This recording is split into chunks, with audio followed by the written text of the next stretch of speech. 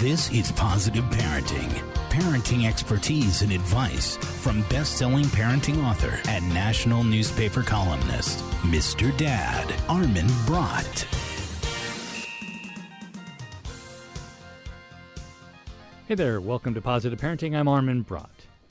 In their groundbreaking book, F Feelings, and you can fill in the rest of the F part, veteran psychiatrist Michael Bennett and his comedy writing daughter Sarah Bennett offered practical solutions for dealing with life's problems in a really funny, straightforward, and very unself-helpy like book. Now they're bringing back their patented, blunt, and hilarious advice to talk about love and relationships. In this part of today's show, we're going to be talking with both Bennetts, and they're going to tell us about why we so often find ourselves in relationships that don't work. Most relationships that fail, it turns out, end because the two people were fundamentally wrong for each other in the first place. However, those incompatibilities were wrapped up around a cocoon of excitement, lust, charisma, and, well, feelings. The Bennetts use a brilliant and enduring collaborative technique. Dr. Bennett offers the approach he's perfected over decades of experience, and Sarah uses her professional-grade sense of humor to ground her dad's advice in real-life situations. The result is a book and an interview here today that might not help you find the person of your dreams, but it should provide you the roadmap to avoiding the kinds of nightmare relationships that probably caused you to buy books like this in the first place. That's what they say. And it all starts right after this. It only takes a minute to find out if you may have prediabetes, and you can do it at doihaveprediabetes.org. But you're probably not going to, are you? Kids, work, listening to the radio. You're busy, which is great because busy people can't get prediabetes. Oh my, I read that wrong. They can. Should have worn my glasses. So visit doihaveprediabetes.org and take a short test, because prediabetes can be reversed. Brought to you by the Ad Council and its pre-diabetes awareness partners.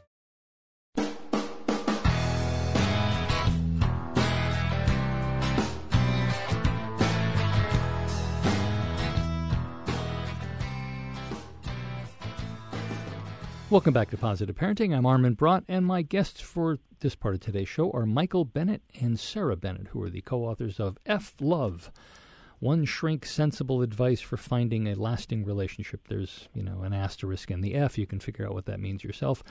Michael and Sarah, thanks for joining us. Thanks for having us. Thanks. So, why are you so disrespectful of love? Because love is a powerful feeling that turns off your common sense. We think there's no more important decision you make than who you get together with, particularly when it's going to turn into a partnership. And that love, while it may be an essential ingredient, is a very poor guide. There's nothing new about that. And divorce is really horrible. So we're trying to offer reminders and pointers on common sense, on the things you should do in order to make sure that love doesn't sweep you away. Well, we also put, such bold words in the title because we're trying to set the tone, namely that we are going to be a little provocative, but in order to make you laugh. Part of my father's approach with patients is making these statements with and without profanity when they say, when he asks them why they're coming in, and they'll say, well, I want to be happy, he'll jokingly say, well, F being happy. If someone can sort of laugh at what they came in wanting or Sure. what their ideas are, it shakes them out of their rut. It gets them to rethink their problems in a more constructive way. So we have nothing really in general against feelings. You can't, they're uncontrollable. Certainly sometimes they're pleasant. Right. But they can impair your decision-making in general, and certainly when it comes to choosing a partner. Well, so why does this remind me of the segment in Saturday Night Live that was called Lowered Expectations? I mean, how is what you're talking about different than that? It almost sounds like you're saying, well, for happiness is overrated, love is overrated. Well, we'll go for something a little less complicated. It's not saying happiness is overrated. It's happiness is uncontrollable. If you make it your goal to be happy, And then the first thing that happens is you walk out the door and a bird relieves itself on your head. You've now failed at your goal by no fault of your own. And then if you blame yourself for not being happy, even though it was not your fault you became unhappy, it was the bird's fault or the bird's choice to eat leftover Chipotle, then you're going to feel terrible for absolutely no reason. So it's not lowering your expectations, it's refining your expectations. You know, if your expectation for a partner is someone who makes you feel good, then you're setting yourself up for failure, because people can't make you feel good all the time, by their own choice or not. Nobody feels good all the time unless they're on some very heavy drugs. Life just throws unpleasant things at you. That's the nature of existing. So your expectation shouldn't be to find someone you're going to love all the time and who's going to make you feel loved. Mm-hmm. If you want to find a real partner who you're going to have a committed relationship with and maybe start a family with, you want to find someone who has the qualities that a good partner should have. And you can decide on what those qualities are based on your own experience or based on good relationships you've seen or the relationship with your parents. That was a successful relationship to you. You know, someone who's responsible and that they pay their bills on time and that they follow through on their promises. Sure. That don't promise more than they can follow through on, which happens a lot too. Right. That they treat you with respect, etc. Right. We're going to get into all that in some more detail. But I like your idea about finding somebody who can satisfy the kinds of things that you want. I remember having a conversation with my 20-something daughter when she was in high school, who was going through a breakup of some kind, and we were talking about how this particular person she was interested in or had been interested in for a while was able to make her happy in certain areas but not others. And it seemed to me, I remember talking to her about this, it made sense to me at the time anyway, that you can't, whoever it is you're going to get involved with cannot possibly satisfy every need that you have, and that you may need other people to make you happier in other areas. What do you think about that? Is your partner supposed to satisfy you in everything? Only in certain things. Well, you know, it's what we say sometimes as parents is, I only want you should be happy. But what we were saying is forget about happiness. You're going to go through some hard times in life that just, when you can't be happy and your partner can't be happy, are you going to help one another out through that time? Are you going to be strong and work well together so that you can get through those hard times? Forget about happiness. You're going to go under fire. But also, I mean, the example that I bring up all the time, because I hear about it all the time from my own friends, is they will be with a guy who is a good boyfriend in so many ways, but he doesn't want to talk. He's not chatty. At the end of the day, he doesn't say, how was your day, or what's going on at work. But if he demonstrates that he cares, if he does things that are caring, like he actually takes out the trash or doesn't have to be asked to walk the dog or clean the cat box, depending on your pet preference, you know, if his actions show that he cares, then being with someone who's not chatty and chattiness makes you happy, then that isn't that important. If you want to talk to someone, talk to the pet or go out with your friends or just get haircuts. So in that way, it's figuring out what's the more important happiness. You might really enjoy talking to someone, but that might not be that important in terms of a partnership that makes you happy in the long run. Do you think that there are differences between men and women as far as what makes them happy, or what there are differences between everyone in terms of what makes them happy? Well, just let's be even cruder and more generalizing about this thing. Because I remember talking to I guess I don't know who it was exactly, some sort of a therapist who was telling me that this old stereotype about women get involved with a guy that they hope they can change and they can't, and men try to get involved with a woman that they want to stay the same and she ends up changing. That kind of thing is rather trite, but there are little elements of truth there, I think. I think that's really true. They're just, we want what we want. Guys, we have our wants, and it's amazing how women will look at a wedding and just get totally obsessed and fascinated with it. Whereas we guys, we know we know what we get fascinated with. But the big deal is that partnership really depends on, 5 or 6 basic qualities that aren't that different from when you hire somebody or when you do a due diligence and want to go into business with somebody. And if those things aren't there, it's going to be a disaster. So we're really encouraging you to be pushy, selective, do your research, learn from your mistakes. Usually when a relationship blows up in a big way, it isn't because somebody falls out of love. It's because they have a drug problem or a money problem or a fidelity problem that's been there long before you came along. Well, and so what are those issues? If you issues? hard and done some research, it would have been okay. What are the factors you're talking about?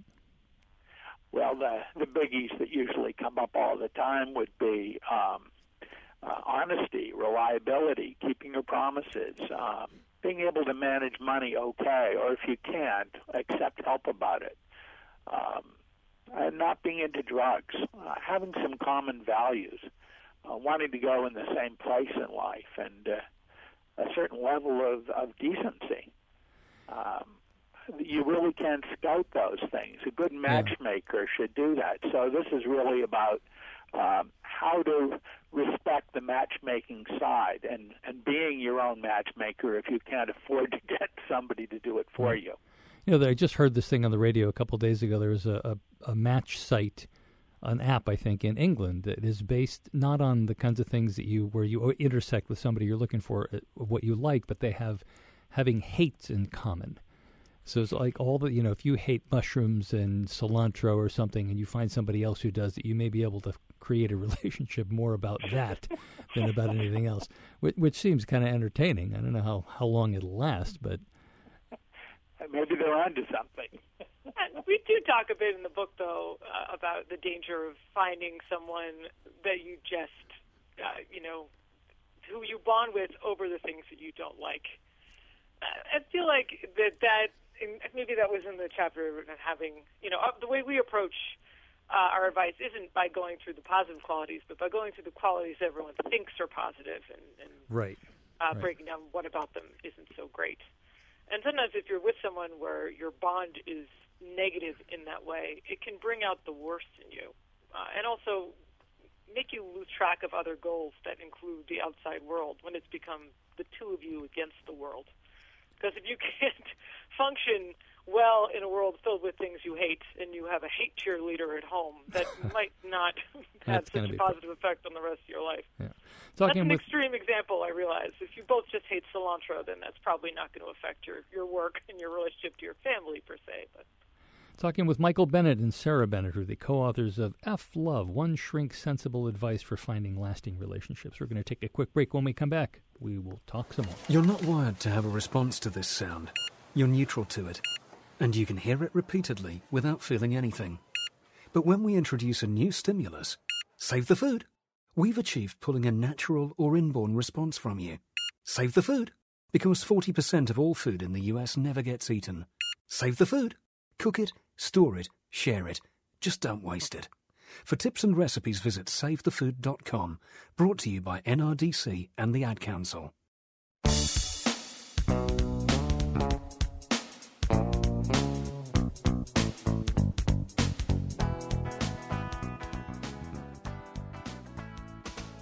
Welcome back to Positive Parenting. If you're just joining us, I'm Armin Brott, and I'm speaking with Michael Bennett and Sarah Bennett, who are the co-authors of F-Love, One Shrink Sensible Advice for Finding Lasting Relationships. So I'm a single dad and spend a limited amount of time on some of these online dating things. And I noticed something that I'm sure most guys notice, and you talk about this in the book, that there's this obsession, it seems to me, that women say in their profiles, I love to laugh, I'm looking for a guy with a sense of humor. And I mean, it's as though one person is writing all of these profiles because it just keeps coming up over and over again. What is it with the sense of humor? I mean, everybody likes to laugh, right? I mean, yeah, I think though with women, it's the like to laugh, but a sense of humor is usually code for something else. Because I hang out with a lot of comedians. Mostly male, just because that's the way the ratio skewers, and they aren't fighting off the ladies. It's not, the one trait that's definitely going to get you dates. I think when most women say they're looking for a sense of humor, they mean a guy that can laugh at himself, who doesn't take things too seriously, because people that take things very seriously tend to get angry very quickly, especially men. So a guy with a sense of humor is a guy who isn't going to be scary, especially in the world of the Internet. You're meeting someone, you always think, oh, this guy could potentially be an axe murderer. If somebody can laugh, then your chances of, being found off the side of a desert highway decrease a great deal. So that's what I usually think that's code for. It's not, I want the most hilarious guy on earth. It's, I want a guy who is not going to freak out at the slightest humiliation or foible, who's going to roll with the punches, who's going to take things in stride, who doesn't turn into the Hulk whenever things go wrong. You talk about beauty and people who are interested in beauty, and I thought there was a really interesting section in there about if you were the kind of a person who's trying to kind of go overboard and not get pigeonholed into being superficial about beauty, and you end up going after somebody who you really aren't physically attracted to, that can be just as bad. Can you explain that a little bit, Michael? I'm not sure I can explain it. I've just seen it, that if you that your feelings are your feelings, and if you really aren't attracted to somebody, it's not going to work. You may think they're wonderful and that it would be a very good match, but you can't make it happen. I've seen that happen to decent people. So it means that you really have to find a decent person, but you have to be lucky. And that got to another thing, which is sometimes you just can't be lucky. You can go through a long period and be open to dating, and just because you're not a standard kind of person and you're not in the right place at the right time or at the right age, you really don't find somebody. There's nobody around who would be good. And it's important not to feel like a failure. The most important thing is not to settle for something that really isn't good. To respect yourself for being a single person who's open to choices but is not going to compromise on what you know would be no good for you. You hear a lot about everybody wants sizzle or some sort of instant chemistry, and you talk about that as one of the F things. What about that? I mean, do you have a rough rule of, well, you should give it 3 dates and see how it develops? I mean, because sometimes you do get that instant sizzle, and sometimes you just don't, but you have a feeling that you might want to hang out with this person again at least once more. Well, I think a 3-date rule is good when you think there might be something there. But you're also, if you're doing internet dating and the person isn't really a friend, if you spend too much time with anybody, you get burned out pretty quickly. So I think you try to be rigorous with yourself and not focus on whether you're hurting somebody else's feelings, but more whether you really think there's no chemistry there or not. And if there is a lot of chemistry there, that's when you really have to check yourself and say, is this one of, especially at a certain age, you meet enough people that are just very charismatic and appealing. They make inanimate objects feel charmed and dazzled. And you have to be very careful not to be swept up in that and fall very hard for someone who might seem like they're clicking with you like crazy, but they just click with everything and everyone. And it might be blinding you to a lot of red flags you would otherwise notice if you didn't have so many stars in your eyes. As a shrink, I know the people who come across with the most intense chemistry are what we call borderline personality disorders. People who experience intense emotion and are often very attractive and make their presence felt instantly, but who can also be very, very negative and unstable. So you have to be careful when your instincts tell you that this is somebody who's fascinating. Yeah. I've got a couple, or used to anyway. I have one now, teenage daughters around the house.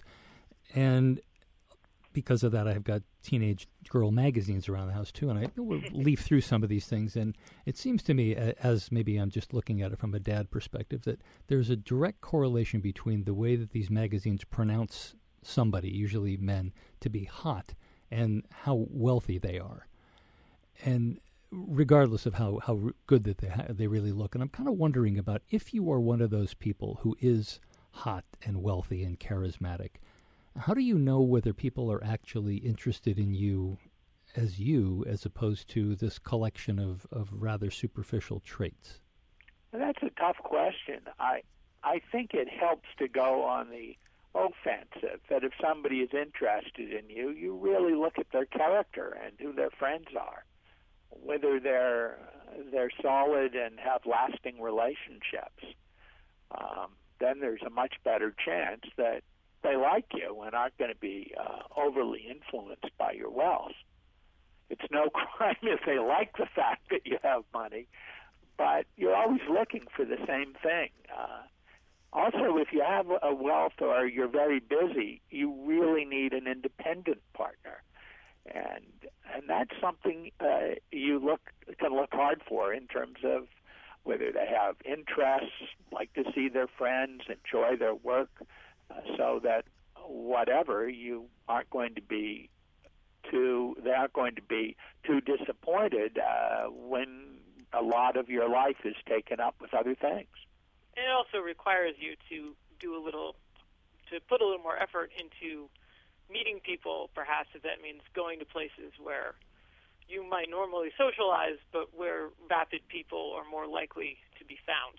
You know, if you go to places that are fabulous, surrounded by fabulous people, then you're probably going to find possible partners that only want you for your fabulousness. You know, it requires casting a broader net and looking outside the world that you are more accustomed to and familiar with.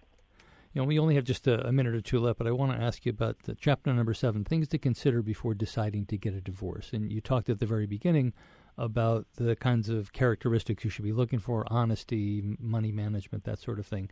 What are the things that you should be looking at before deciding to walk away? I think a lot of it is looking at what your family needs.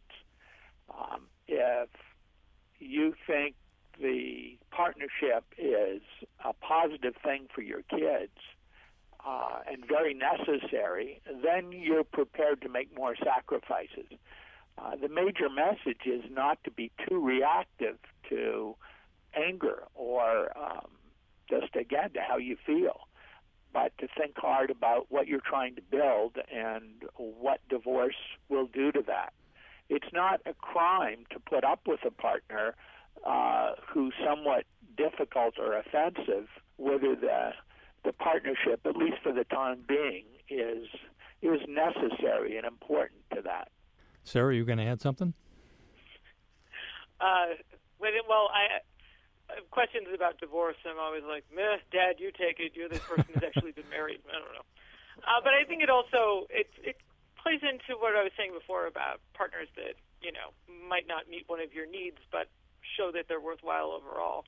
If you are with someone and you keep running into the same conflict over and over again, and you've done this evaluation, like my dad was saying, of, you know, is this problem worse than the benefits that this person adds? You know, can I forgive this in light of the good things that he or she does? If you can't forgive that one constant bad habit, or if you find yourself, it doesn't, the thing that they do wrong can't be, sorry, it's hard to articulate. When a day or so ago I had a pretty bad stomach bug, so I'm still getting my brain together. But basically, if this person has done things that can't be forgiven in light of other good things they do or what they contribute as a parent, then what you need to do going forward, then that's divorce. But it's still not personal. It's still not out of anger, because what we always try and do is evaluate things based on general need, not personal injury. So even then, if you go through the evaluation that we give and you see, okay, then I see separation as being a good choice, it's not a choice made out of rage, and that will be more beneficial to both parties in the future. Michael Bennett and Sarah Bennett are the co-authors of F Love, One Shrink Sensible Advice for Finding a Lasting Relationship. Thank you both very much for being with us. Great to have you. Thanks so much. Thank you. With very good questions. It may be hard to believe, but people just like you are already saving money. FeedThePig.org makes it easy. Their simple savings plan teaches you how to start saving without going overboard, so you don't need to sell all your belongings and live in a commune. These dungarees belong to all of us now, Tom. You don't need to get a second job as a stuntman. We need a new stuntman! You just need FeedThePig.org. Don't get left behind. Get tips and tools at FeedThePig.org. Brought to you by the American Institute of CPAs and the Ad Council.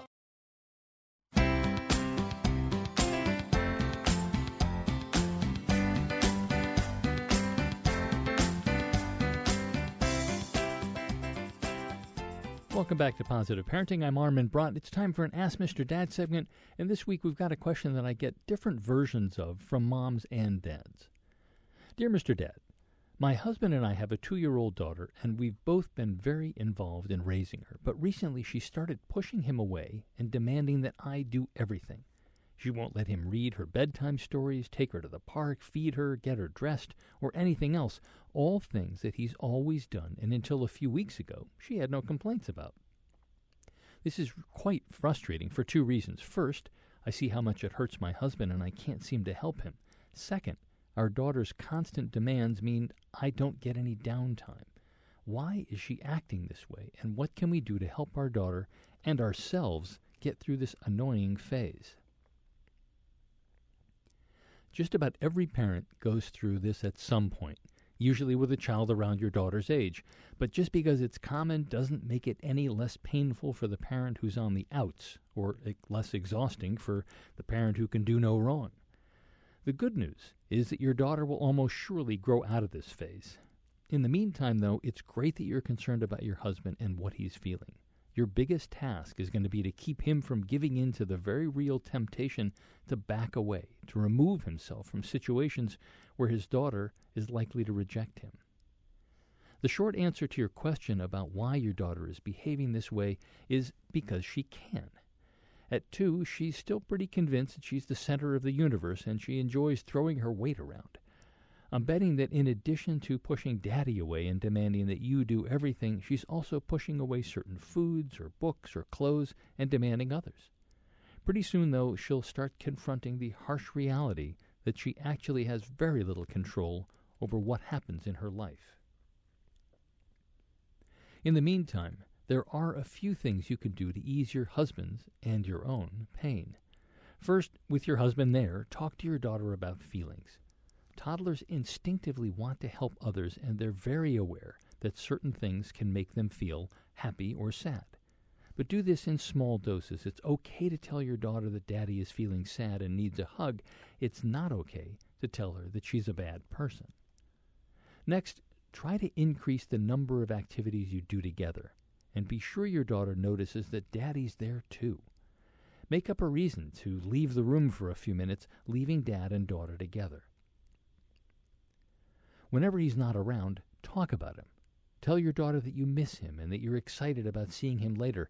If a problem comes up, say that you need to get something from a high shelf or something needs to be fixed. Tell her that Daddy is really good at those things. Your goal is to get your daughter to see her dad as someone who can help her get what she wants and to encourage her to look forward to being with him. Fortunately, or unfortunately, depending on how you look at it, the tide will eventually turn and your daughter will glue herself to her dad and push you away. So you might want to bookmark this segment and have your husband take a listen to it when it's his turn to be the one who can do no wrong. If you've got a suggestion for us here at Positive Parenting, please do send it. You can drop us a line through our website, mrdad.com. We'll be back next week with a whole brand new show for you. And hey, but don't go anywhere quite yet because, as you know, there's a lot more of this show coming right up. I'm Paul George of the Indiana Pacers. When I was 6, my days were spent playing basketball. When I was 6, my dream was to make it to the NBA. When I was 6, my mom had a stroke. So I want you to learn to spot a stroke fast. F-A-S-T. F, face drooping. A, arm weakness. S, speech difficulty. T, time to call 911. I'm Paul George. Spot a stroke fast. Visit strokeassociation.org. Brought to you by the American Stroke Association and the Ad Council.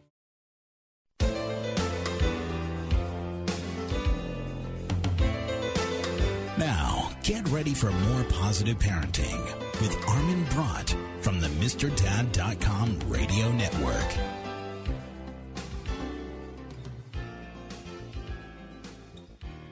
This is the second part of today's Positive Parenting Show. I'm Armin Brott. Thanks for sticking with us. For parents, discovering that their teen cuts is terrifying. Why is their child doing something so macabre? Is it somehow their fault as parents? How can they talk about it without making the problem worse? It's really difficult for us to understand, but according to psychologist and Harvard Medical School professor Michael Hollander, hurting themselves makes some kids feel better. And while the majority are actually not contemplating suicide, they absolutely need help from qualified professionals and from their parents. In this part of today's show, we're going to be talking with Michael Hollander, who, in addition to everything else, is also a leading expert on what's called dialectical behavioral therapy, DBT, which is the most effective treatment approach for cutting.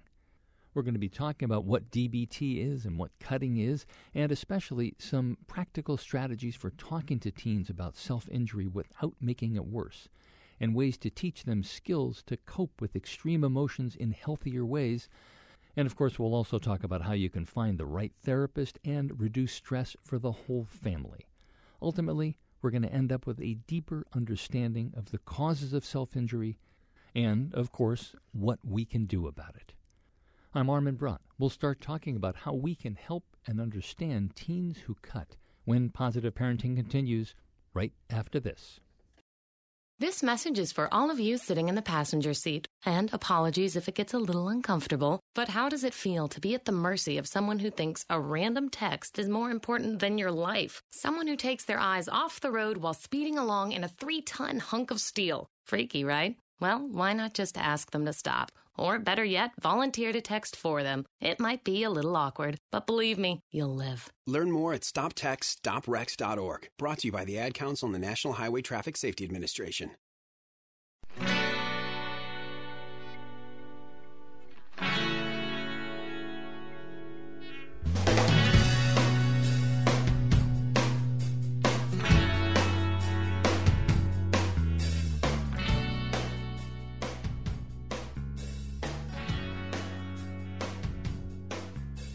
Welcome back to Positive Parenting. I'm Armin Brott, and my guest for this part of today's show is Michael Hollander, who's the author of Helping Teens Who Cut, Using DBT Skills to End Self-Injury.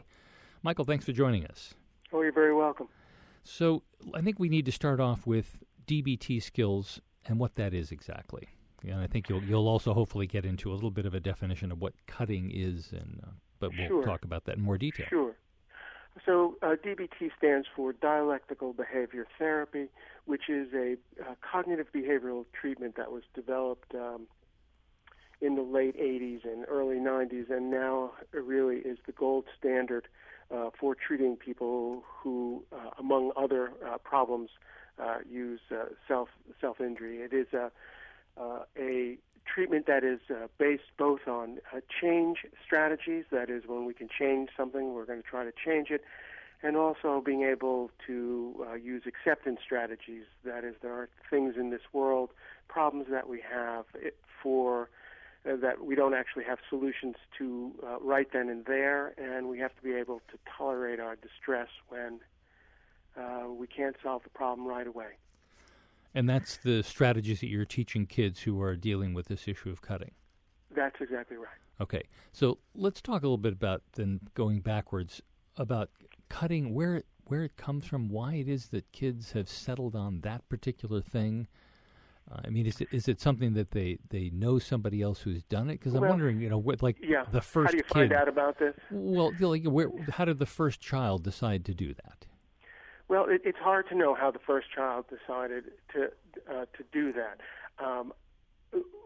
Self-injury has been around for thousands of years, and so it is not a new phenomena, although we believe that it is self-injury among adolescents is increasing. So there was a small study done maybe 10 years ago trying to figure out how kids came to this, and about 50% of the kids reported they had no idea how they came to it, and about 50% of the kids said either they knew someone, read about it, saw it in a movie, discovered it, came across it on the internet.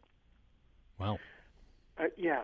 So it's very much out there. There probably are very few high school students who don't know of someone who has used self-injury at least once in their lives. The astounding thing about self-injury is that if you are really, really emotionally spun up, jumping out of your skin, and you cut yourself, you will, in all likelihood, feel immediately better. That is, you'll get calmed down right away.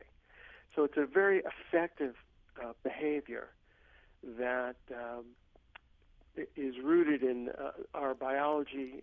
We're not exactly sure why it works. There are a number of theories about it, but we are, from what we can tell from biologic markers, it actually calms you down. It's not the kids aren't making it up when they say, when I do it, I feel better after I do it, because they do. You know, it's interesting. I just all of a sudden I'm thinking of doctors, in quotes, from hundreds of years ago who used bloodletting as a cure for certain kinds of things, and it kind of makes you wonder whether there's something, as you said, physiological there, that actually letting some blood out does somehow help something. Yeah, it does seem that the way we're hardwired, that tissue damage can bring with it a sense of calmness right afterwards. But it's also true, I think equally true, that there are some just psychological aspects of self-injury. Kids who feel they don't deserve things, kids who feel they need to be punished, can reach for self-injury as a way of gratifying those beliefs about themselves.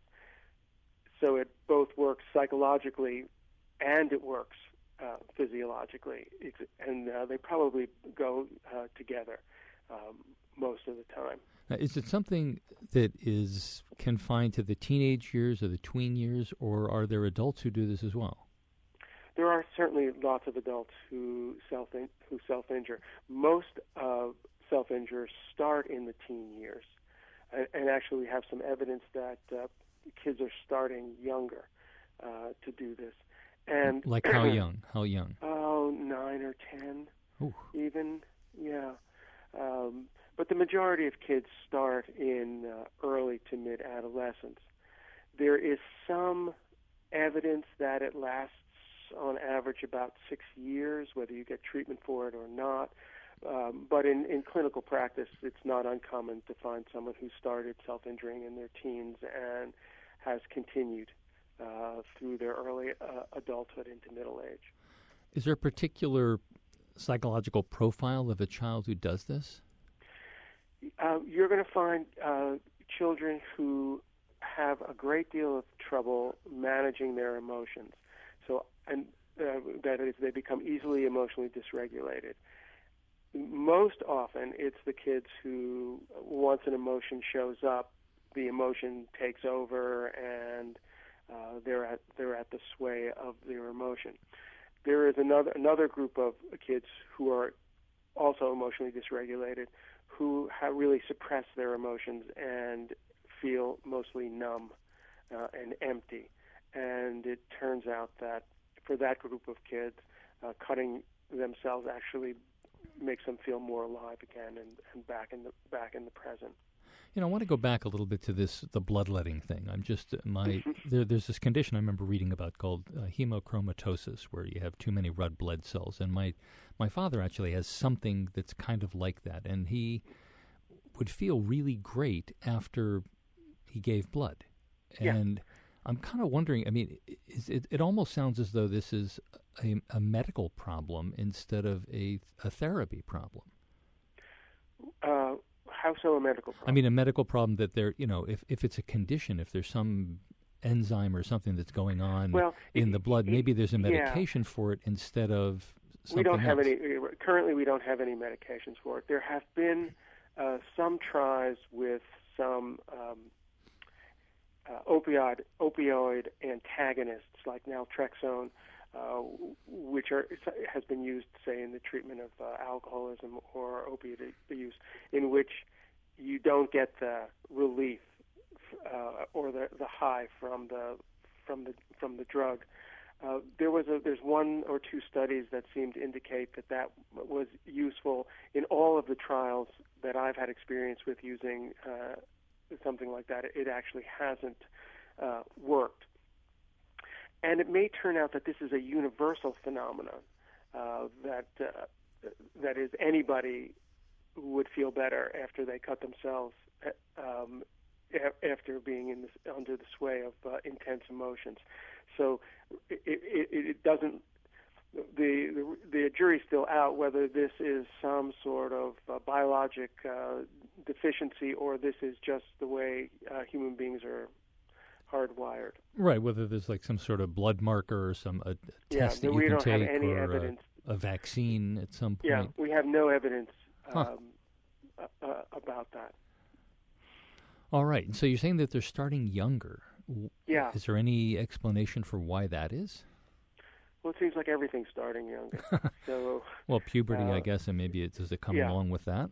Yeah, some of that, and I think that you're finding kids get more plugged into social media, and it's always been the case that younger kids like to emulate older kids, and so I think there is probably an explanation hidden in there somewhere. And are there other types of self-injury that don't involve a cut that are common? The largest percentage of people who self-injure cut themselves, but there are people who burn themselves. There are people who break bones. There are any number of ways that you can bring the relief on from self-injury. And do you we actually call it non-suicidal self-injury, which is that the person is deliberately hurting themselves, but they have no intention to die.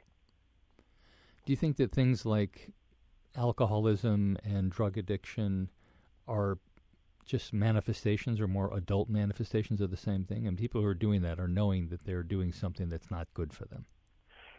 I think that the common thread there has to do with avoidance of emotional experiencing, avoidance of what's going on in your life. So certainly self-injury, like a number of forms of substance abuse, is escape behavior. Talking with Michael Hollander, who's the author of Helping Teens Who Cut Using DBT Skills to End Self-Injury. We're going to take a quick break. When we come back, we're going to keep talking to Michael. I'm in almost every school bus and classroom. You see me around the neighborhood, and you tell me that I'm a pretty good kid. Well, I'm one out of every 5 children in America, and I'm struggling with hunger. Please visit feedingamerica.org today and find your local food bank for ways to help. Every $1 you donate helps provide 8 meals for kids like me. We are Feeding America, brought to you by Feeding America and the Ad Council.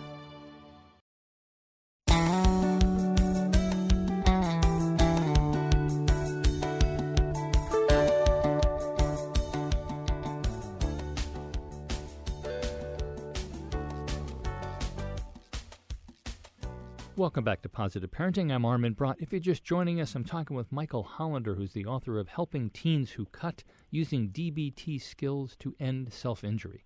So I wanted to just go to the next level here. So how can parents have any sort of clue that this is going on? Because I know the kids are going to a great extent to cover it up. They're wearing baggier clothes, or they're just not talking about things, or what are some red flags here?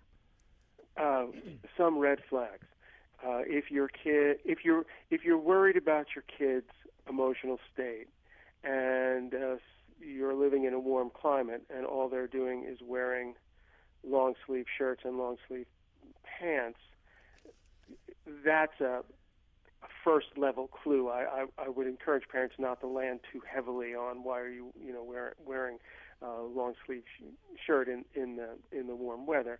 But it is something that parents should think about. If they find broken razors, which often is the case in the house, blades that have been broken apart. Oftentimes there are bloody tissues that are left around. But it is often the case that parents don't find out until several weeks or even months after someone starts to self-injure. Pediatricians often are the first to get it, or a kid starts talking with another kid about self-injury, and that kid goes to a parent or somebody at the school, and the school finds out. So parents need to be vigilant to some degree, and in all likelihood, eventually they will find out. Are there particular places on the body that kids tend to do this? I mean, I know in manifestations or representations in movies, it seems to always be the forearm. But are there other places that they do this? Kids cut on their forearms. They cut on their shoulders. If they sometimes when kids really want to hide things, they'll cut on the bottoms of their feet. They'll cut on the inside of their thighs, so that really, except in when they're most scantily clad, no one is going to see it. But the most prominent place is on the arms. All right, so let's talk about DBT and how this all fits in here, because I think that a lot of parents would, if they discover that this is going on, the first reaction might be, "Are you out of your mind? What are you doing? Why are you doing this? Are you crazy?" Kind of a thing, which is obviously the exact wrong approach, but it comes from a good place. It's certainly actually quite an understandable and natural response. But I think that the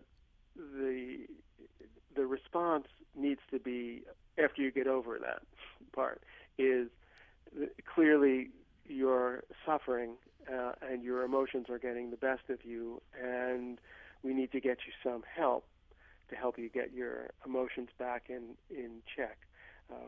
What we do know about the kids who self-injure is that they are, by and large, on the more sensitive end of things. That is, they feel their feelings more deeply than most people. Their emotional responses are usually immediate, even though at times you may not be able to actually see it, but they usually feel things powerfully and immediately, and that once their emotions rise, it actually takes them longer to get down to baseline than non-self-injurers. We also know that as a group, self-injurers are better able to endure physical pain than non-self-injurers. So I guess they have to, yeah. Yeah. Although, and it's interesting because about 40% of self-injurers, and actually in my own experience it's been higher than that, but about 40% of self-injurers report no experience of pain at the time of self-injury. Huh. That's just fascinating. Now, when you have the approach and you're saying what you're saying to say, something like your emotions are getting the best of you, we need to get you some help, do they recognize that they have a problem? Most, yes, even though they may not acknowledge that right away. Most kids know that there is a problem with self-injuring. They oftentimes, as adolescents are prone to do, can get defensive and oppositional and say things like it's my body, it's not hurting anyone, I can do what I want. But very few kids are sort of unambivalent about the behavior, in part because they know it's going to have consequences, scars, and there are, while you can find a group of kids who, like yourself, may be self-injuring, and you can sort of have a friend cohort, most of the time self-injury eventually gets kids more alienated from mainstream friendships. Why would that be? Because other kids think it's kind of weird. or that you've got a problem. Yeah. Nobody wants to hang out with kids who have problems, I guess. Especially when it's manifested that way. And oftentimes friendships groups try to be helpful and supportive, but if the person isn't really getting the right kind of treatment or really hasn't turned their mind to stopping, friends get burnt out. All right, so help us with, as parents, how we can start using some of these DBT techniques. Well, for the most part, for parents, unfortunately, it's around two things. One is learning how to validate the kid's emotional experience, which means speaking to how awful it must be to be so emotionally overwhelmed. And so you can validate the child's emotional experience without validating the legitimacy of the behavior.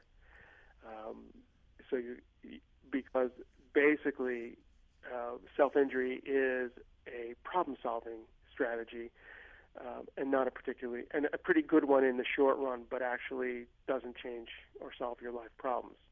But for the most part, I think, so getting parents to get much better at learning how to validate, and validate without jumping right to problem solving. Like, I understand you're really suffering, but there are things we have to do, is not validating. So parents need to stay with the validating the emotions, and then slowly move to let's get some problem solving in here. The other skill that parents really need to use is distress tolerance for themselves, because finding out that your kid is self-injuring sets most parents on edge, to say the least. And then when we're emotionally revved up as parents, we're more prone to make parenting mistakes. And so it's the first thing we got to do is get ourselves regulated, and then from a more regulated place come up with some strategies about how we're going to be helpful to our kid. I can tell you there are a few things that are helpful to parents that they can do, and a whole lot of stuff that parents can do that make the situation worse.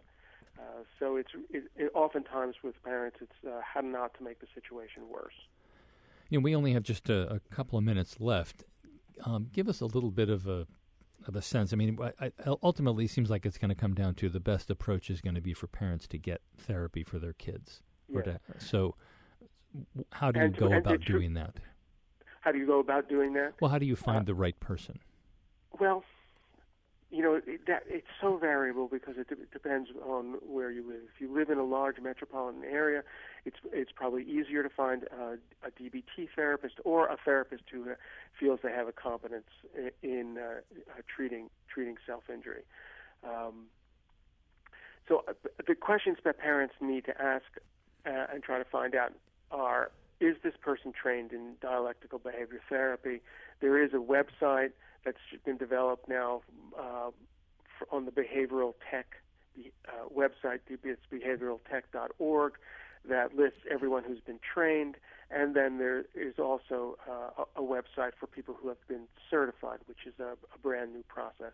But it's not essential that the person be a DBT therapist.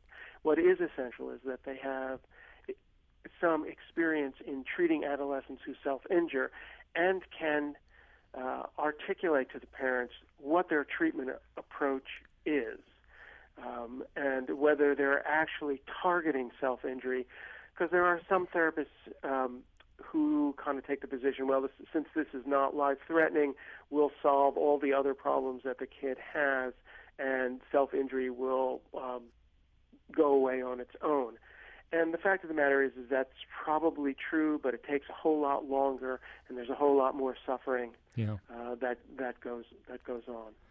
Michael Hollander is the author of Helping Teens Who Cut Using DBT Skills to End Self-Injury. Michael, thanks for joining us. It was really interesting. You're very welcome. Thanks for listening to Positive Parenting. You can get more information on today's show and what we're working on in the weeks ahead at MrDad.com. While you're there, visit the MrDad.com gift shop with everything you need to help you become the dad or mom you want to be. Positive Parenting is a production of the MrDad.com radio network. Now, go be a great parent.